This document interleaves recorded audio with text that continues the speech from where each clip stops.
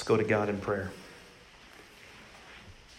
Lord, as we turn now to the preaching of your word, I pray that you will open hearts and ears to the truth of your goodness and your grace. God, I pray that you will give us the gift of life here today, that you will sustain our lives for those who have already humbled ourselves before you. And Lord, if there's any among us here who have not understood who your Son is, that you will be gracious to us and give us that gift of new life today. Lord, I pray that your people will be strengthened and will endure, that we will look to Christ, our only hope, our best hope of salvation and of life everlasting. Lord, be with us as we feast upon the truth of your word. Lord, I pray that you'll do the same for our sister churches, for Covenant Community Church, for Foundation Church, North Stafford and Stafford Baptist churches. Lord, like-minded fellowships who turn to your word this morning to be enlivened and strengthened. Lord, I pray that you will use brothers to preach your word boldly to your people, that we will look to you and to no other, that you will strip away every longing that we have for the things of this world, and we'll turn all of our hope, all of our joys, all of our desires and affections on you. Lord, may you do that through the preaching of your word. Father, we pray that you'll be with Rob Stevens of Alethea College Park Church, his wife Denise, and their 3 boys. I pray that you will strengthen them this morning, encourage them in the good work of ministry. Lord, we pray that you will give Alethea College Park Church a location that they need to continue to gather and to worship you, to make your good news, the gospel of Jesus Christ, known among that area and there on the college campus. Lord, they're in need of leaders. Lord, I pray that you'll send them godly men or raise up godly men from within the fellowship who will fill the roles that they need and strengthen that body. Lord, we pray for Pioneers USA, a great missions agency that seeks after those who have never heard the good news of Jesus Christ, who are going to the hard-to-reach places, who are forsaking everything else, all that's comfortable and familiar, willing to go to the unfamiliar, to the hard-hearted places, just so they can tell of your Son. Lord, I pray that you will strengthen their steps, give them boldness in speech.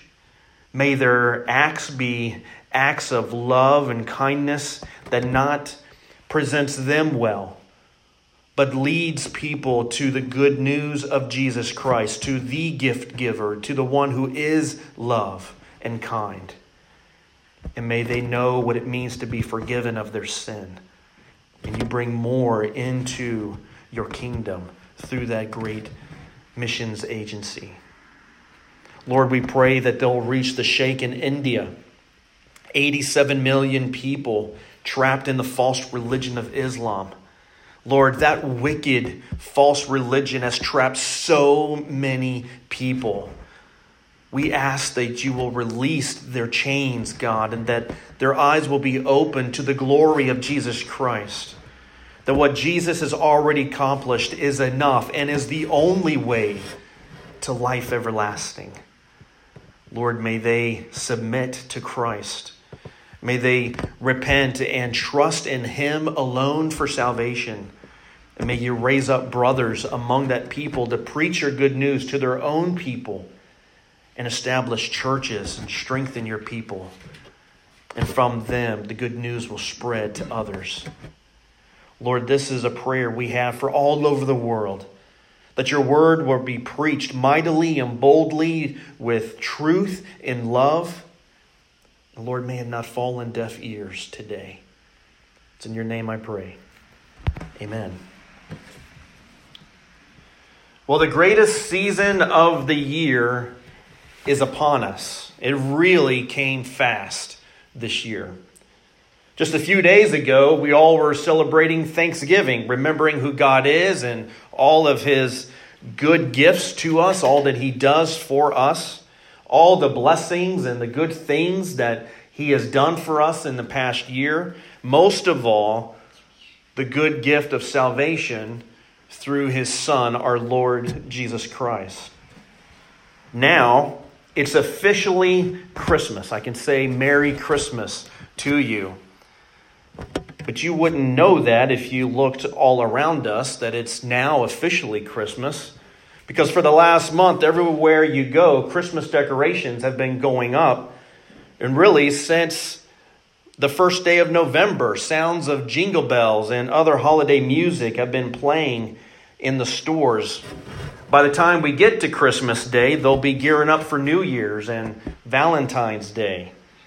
These days, it's hard to enjoy the goodness of Christmas.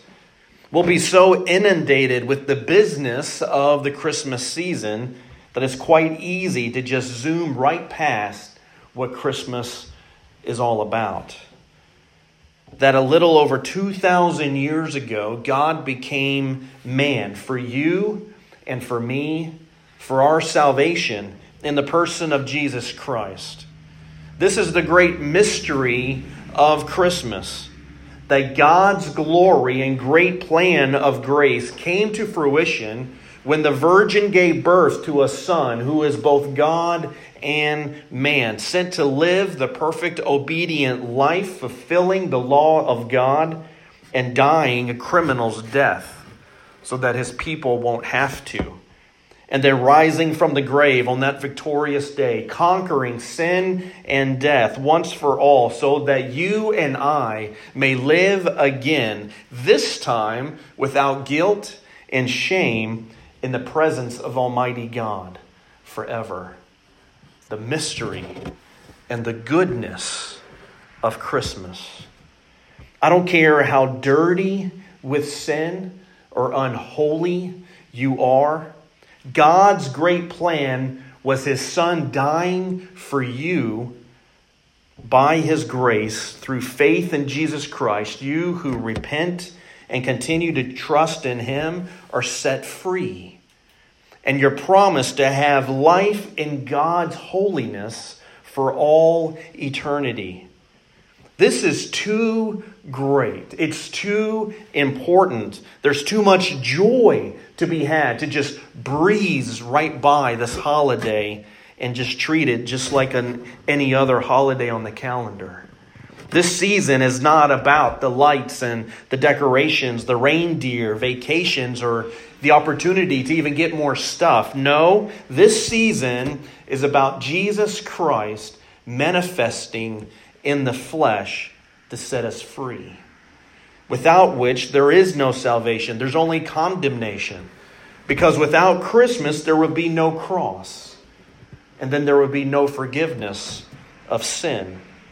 That is why there is such joy in Christmas, because the long-awaited Messiah has come. So we celebrate him. We magnify and thank God for giving us our Lord. This is too awesome to just mention right before we tear open presents. We shouldn't just say it in passing. So we're taking time during the whole month of December to pause from our series through 1 Timothy and to focus on this great day, the Lord's birth, the coming of our Lord Jesus Christ. Now, historically, it doesn't matter if Christ was born on December 25th or not, if it was some other date.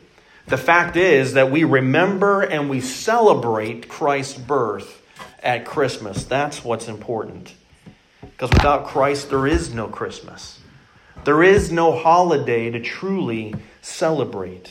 We need to be reminded of this. We need to step aside from all the bustling and tussling and remember and celebrate in our hearts that Christ has come. We've all seen the bumper stickers on the back of cars and now Facebook, Twitter, Instagram posts that tell us to keep Christ in Christmas, that he's the reason for the season. And this is especially true. We must never forget that. One way to keep our eyes on Christ and our hearts set on him in the holiday season is to practice Advent. Advent's an old Latin term that means coming. In the church for a long time, the Advent season has been used as preparation for celebrating the true meaning of Christmas. Now, many families do it at home. We began as a church to do it when we started. On each of the 4 Sundays leading up to Christmas, we remember the season of waiting for Christ to come to earth. And it ends with the birth of our Savior on Christmas Day, Jesus Christ being born lowly baby in Bethlehem. Advent has been practiced in the church for a long time. Since as early as the 4th century A.D., the church has done it in various ways. Most common today is the lighting of candles on the 4 Sundays that lead up to Christmas, and we did that this morning. And there's nothing special about the lighting of candles. There's nothing spiritual or miraculous in the lighting of candles. It just signifies the great importance of the season. During Advent, we take a step back and we remember the expectant Messiah that was to come and save his people. We remember the pain and turmoil of God's people in the Old Testament, waiting for their Savior to come and rescue them. But we not only remember the coming of the Lord Jesus that fulfilled the Old Testament promise of the Messiah, we too are also waiting. For those of us who have been saved, we are graciously waiting for Christ's second coming, his promise to return and take us home to be with him forever. Advent is a time to look back and celebrate the birth of Christ, and it looks forward to his promised return again. God's promise that one day there will be no more seasons of Advent, no more seasons of him waiting to come, because one day he's coming again and the waiting will be over. God's people will have the fullness of joy and pleasures forever in his eternal presence. Take away all of the decorations, all of the lights, turn off all the holiday music. If we never watch another Christmas movie or TV show, we have reason to celebrate Christmas because the divine plan of redemption has been fulfilled. Over the next 4 weeks, we're going to look at this great plan and be caught up in the greatness and love of our God. We'll be praising him with songs and carols that tell of the news of the coming of the Lord Jesus Christ, and each week looking at different aspects of this divine plan of redemption. Each week will be for you to see, to embrace, and magnify the glory of our God. That our God in eternity past established the world to display who he is. And he created a people to worship him and save them and have him. All that God is being given to us who follow and call him Lord. Now, honestly, we don't do that on our own. No one does. No one simply decides one day to look upon Jesus and call him Lord and see the hope of glory. We all have looked to ourselves or the things of this world and ignore who God is. You see, Christmas first declares us guilty, incapable of saving ourselves, and in desperate need of God's mercy. And then the mercy of God is gloriously displayed in the Christ child. In Christ there is hope and forgiveness.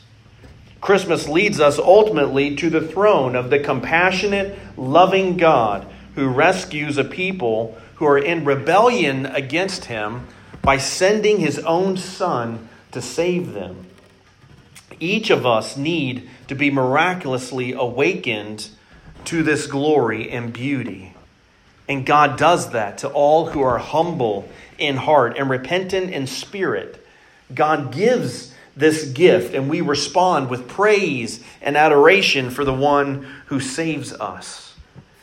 Advent strengthens our assurance in the promise of God to save, and it opens our eyes to the significant weight that was put on the Christ child at the first Christmas, and the exceeding love and delight experienced because the burden of the law was lifted off of our shoulders by the Savior. I hope through this Advent series that you will understand the divine plan that began long before Jesus' birth. It was a divine plan conceived in eternity past, and it's done, accomplished. It's over because of Christ. It's fulfilled. There's nothing else that's needed. And it's one that shapes the whole world, and it's a plan that includes you. To get a grasp of this plan, we're going to look at it today in three parts.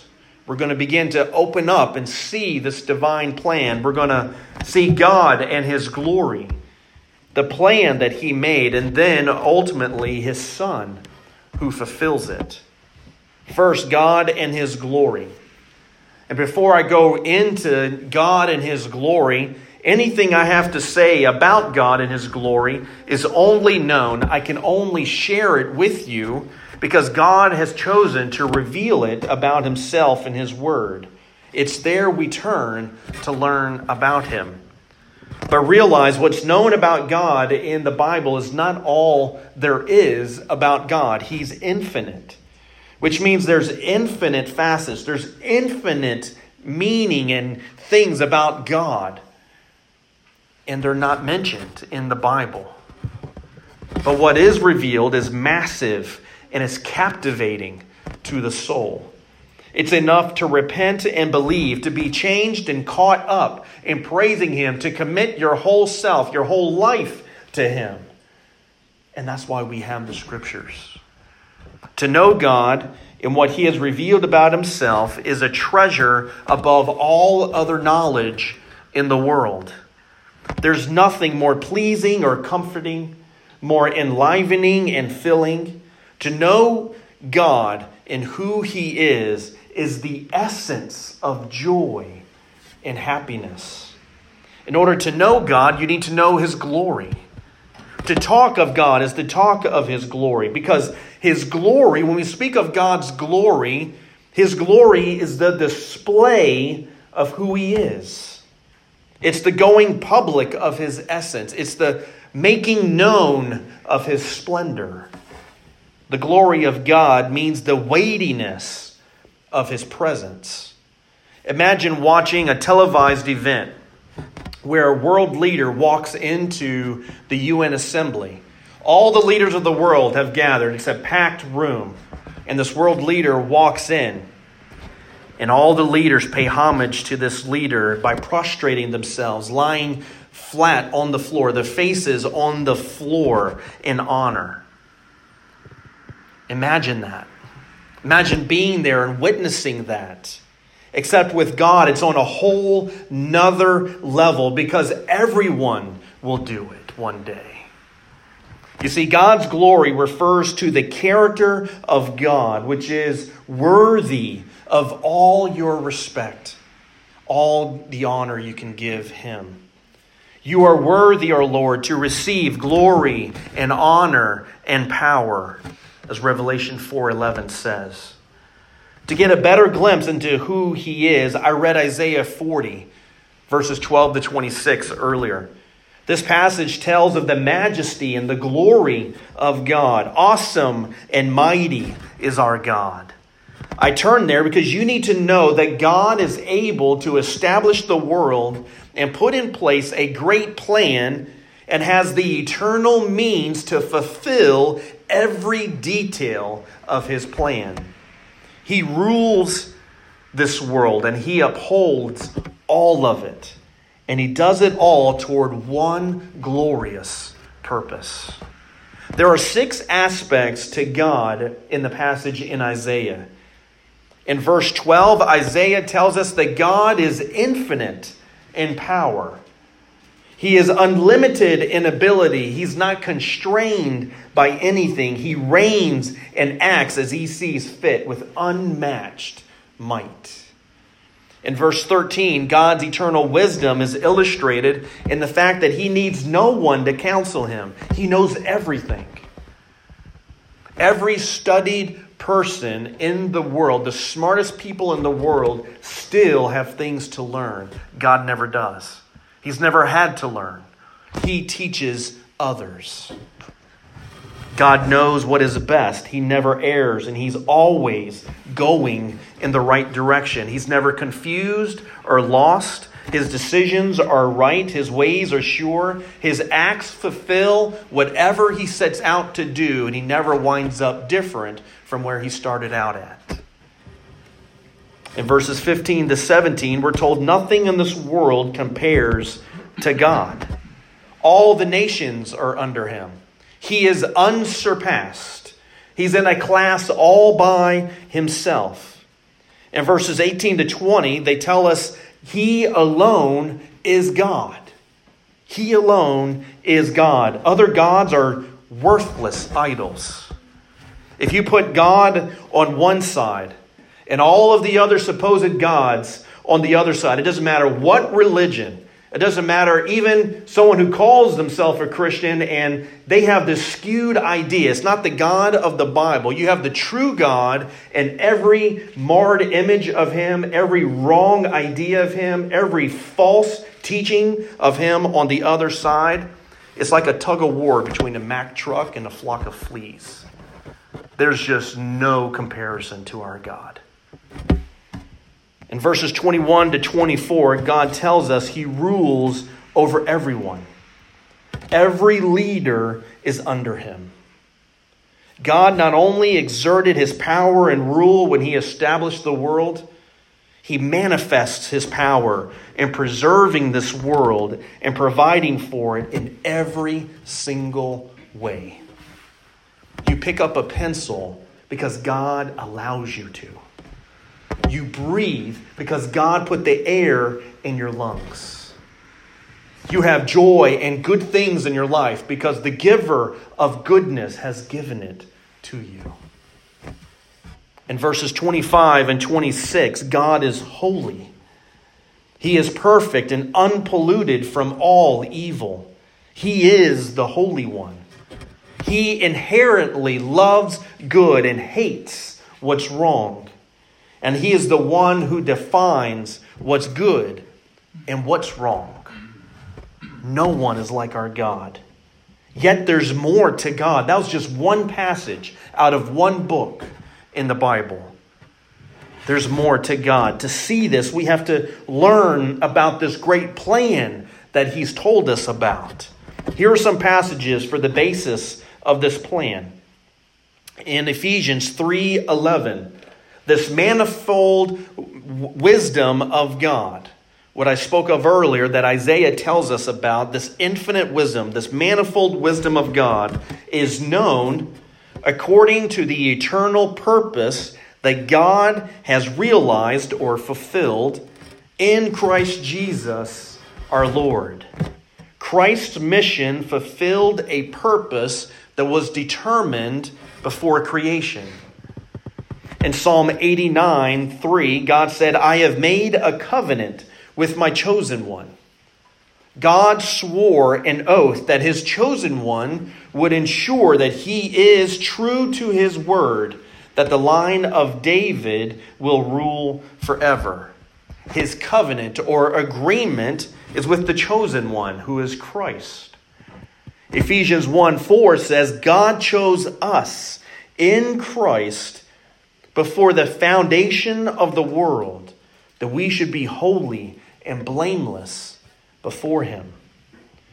John 17:3-5, part of the high priestly prayer, Jesus says this, and this is eternal life, that they know you, the only true God, and Jesus Christ, whom you have sent. I glorified you on earth, having accomplished the work that you gave me to do. And now, Father, glorify me in your own presence with the glory that I had with you before the world existed. See, these texts, from Isaiah to John to Ephesians, these biblical texts are interconnected. And since, according to Jesus, all of Scripture is about him, these show that the Father and the Son covenanted together long before the first Christmas morning.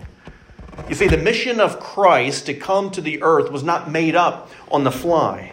There was no plan B.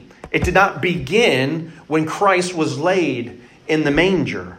It was a plan based on the unchangeable, eternal character of our great God.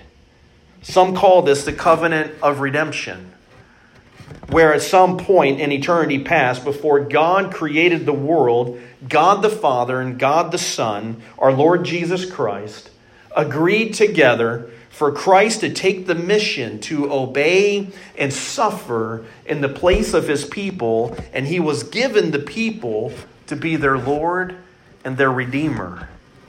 Philippians 2, that I read earlier, gives us more insight into this aspect. If you want to turn there and look again at verse 6. Verse 5 says, "Be of same mind with this." Paul is telling the Philippian church and all of us in the church, be of the same mind, have the same understanding as to who this Christ is. And verse 6 says that Christ had a prior existence as God, and he humbled himself to become part of his creation, to die on the cross and save his people. And with that, verses 10 and 11 say, every knee will bow and every tongue confess that Jesus Christ is Lord, to the glory of God the Father. So between the greatness of God that we learn in Isaiah 40, that has been revealed to us, and the love of God given to us, is this divine plan to redeem us. This plan reveals the greatest aspect of God's glory. See, we have God's glory as presented to us in Isaiah as this great, powerful ruler of the cosmos. He has so much power. He holds the world in his hand. And nothing happens without him allowing it and making it happen.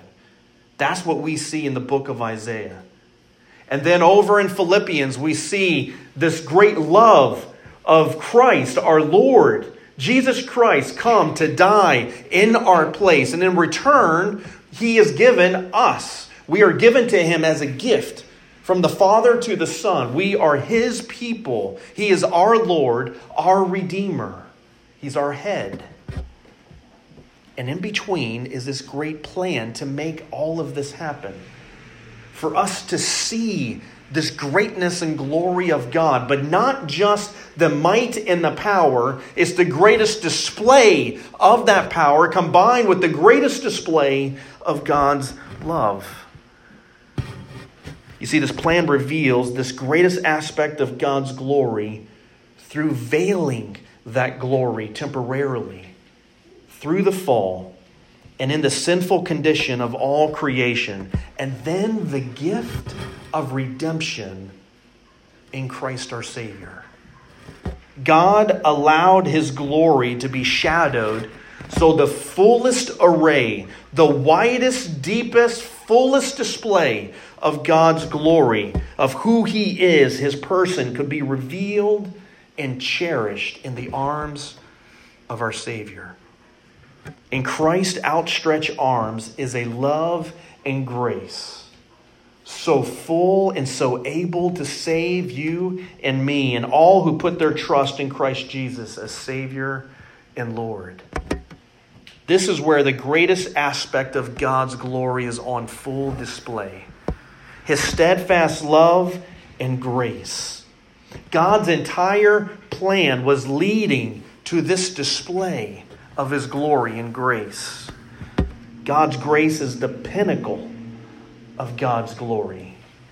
Before the creation of the world, before the fall, before you were born, God made a plan where his Son would stand in your place, take your punishment, and you, by the faith he gives you, you would stand and be set free and be given new life in him for his glory.